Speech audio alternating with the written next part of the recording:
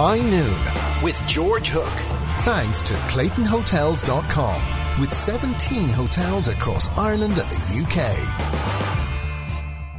Welcome back. It's Travel Tuesday. Now, I have to tell you that Deborah Keegan from Ballysodare in County Sligo is the winner of a romantic 3-night trip in the Clayton Hotel in Galway. So I thought I'd get Brian Nolan of GalwayWalks.com to talk to me about what people might do when they get to Galway. Brian, welcome to the programme. Thanks a million for having me on, George. Now, apart from watching Connacht play rugby, what else can you do in Galway? Talk about George Hook. What we can do in Galway, well, Galway, as you probably know, it's on faith these days. We're very lucky. The weather has been fantastic. Even today with a bit of rain, I had a lovely walking tour with a group of Americans, and we finished up down at the Claddagh looking at the Black Swan. We have a Black Swan in the Claddagh now. 60 white ones and one black one, so it's interesting. Okay. Now, there used to be an Allied Irish Banks branch, I don't know whether it's still there or not, in a place called Lynch's Castle. Indeed there is. It doesn't that have a bit of history, doesn't it? Lynch's Castle has a fabulous history. Of course, the main story that people tell about it is the fact that that's where the word to lynch or lynching comes from, because of an incident that happened there in 1491 when one of the Lynch kids murdered, well, by accident, a young Spanish boy who was over here as an exchange student. Well, really, he was a hostage of fortune from one of the Spanish traders. And after he did that, he was arrested and brought up before his own father, who was the Lord High Sheriff and Mayor of the city, condemned him to death. And, of course, the hangman in the town said, "You can't hang him. He's on the rugby team on Sunday. We need him." But they hanged him anyway, and that's where the word to lynch comes from. Oh, now, you mentioned a Spanish student. The Spanish connection and Galway is big, huge, isn't it? It's huge. That goes from the fact that Armada ships were wrecked, is it? Well, I think way before that, George. The Normans who came here, they were traders, and they were trading with France and Spain and Portugal. You know, if you set sail, George, on a Galway hooker, even today, from the Aran Islands, and set the sail south, you'd be down in Corunna in northern Spain in about 2 weeks.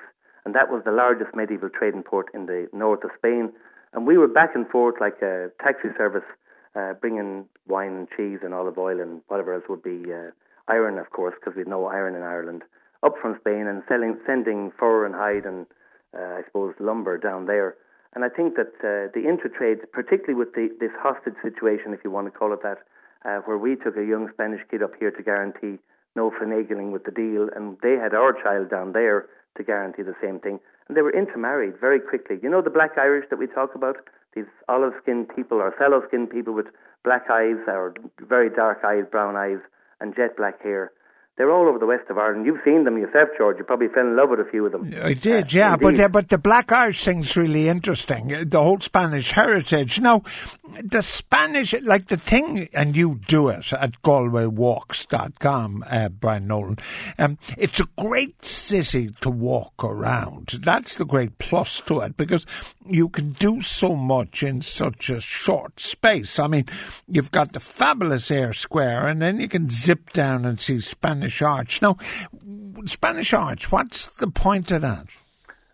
The Spanish Arch, we were very fortunate with the River Corrib here, George. You've seen it yourself. When the tide comes in here, about half an hour before high tide, the water raises about 15 feet there at the Spanish Arch. And in the Spanish ships, including Christopher Columbus's ship, by the way, in 1477, would have pulled in there at high tide. And when the tide went out, half an hour after high tide, it drops like you pulled the plug out of a bathtub.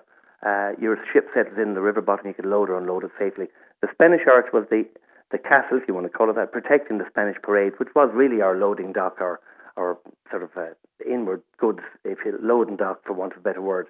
And today, of course, it's a wonderful location with the museum behind the Spanish Arch. It's the last piece of our extant city wall, beautiful old cut stone there, dating back to 1500 or thereabouts.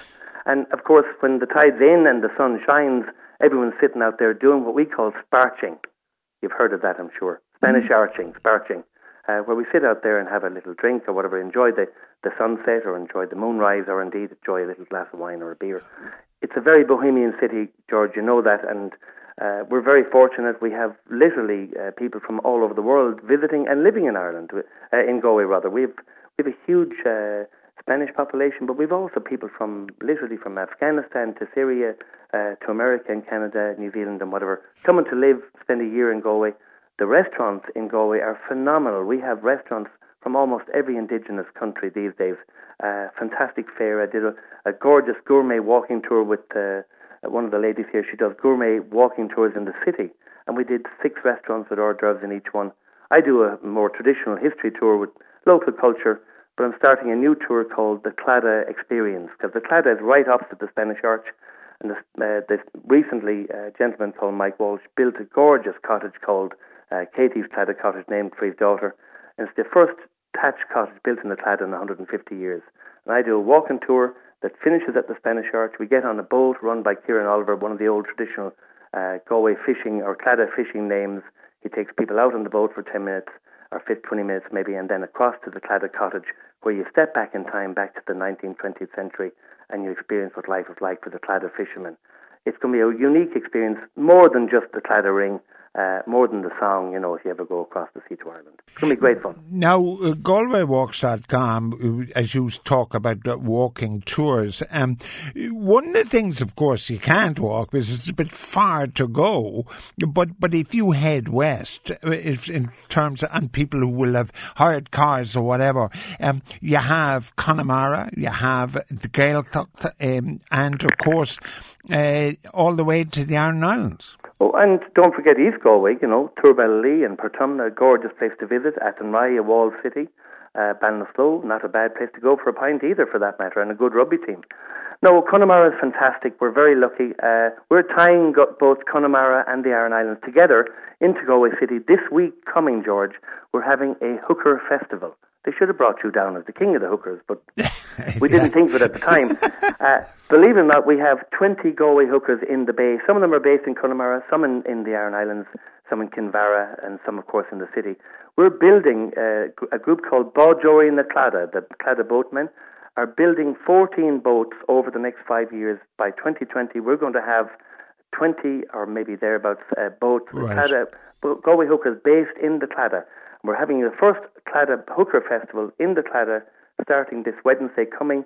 And believe it or not, 2 Viking boats are coming down from Belfast from the Viking TV show. All right. So we're going to have a really great fun at sail. It's going to tie Connemara, Leenane, all the way through to Carna, of course, Carrow, all those, and Clifton, of course, all the way into, in the traditional old sense of bringing goods into the city and then bringing goods back out. Can we, for people, both native and foreign, can we still hear Irish spoken in the West?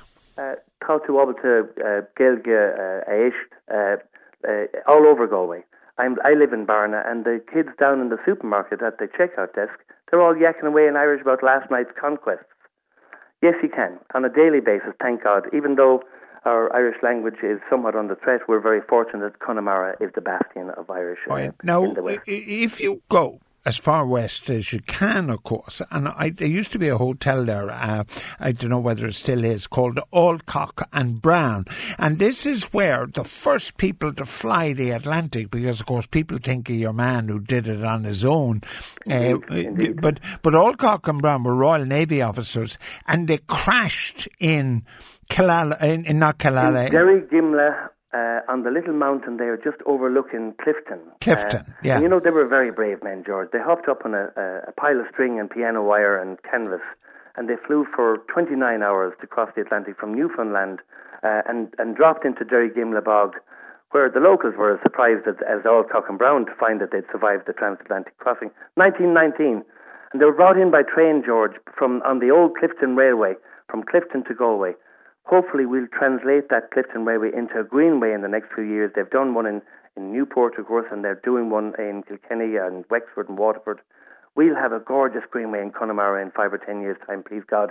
You and I'll do a cycle on it. Now, the other thing, of course, about Galway, I mean, there are famous Galwegians, but there are also famous people who came there, notably John Paul, John F. Kennedy. Didn't John Huston, the film director, didn't he have a house there? You're doing all the Johns. John Huston had a house at St. Clarence. It used to be a hotel, would you believe?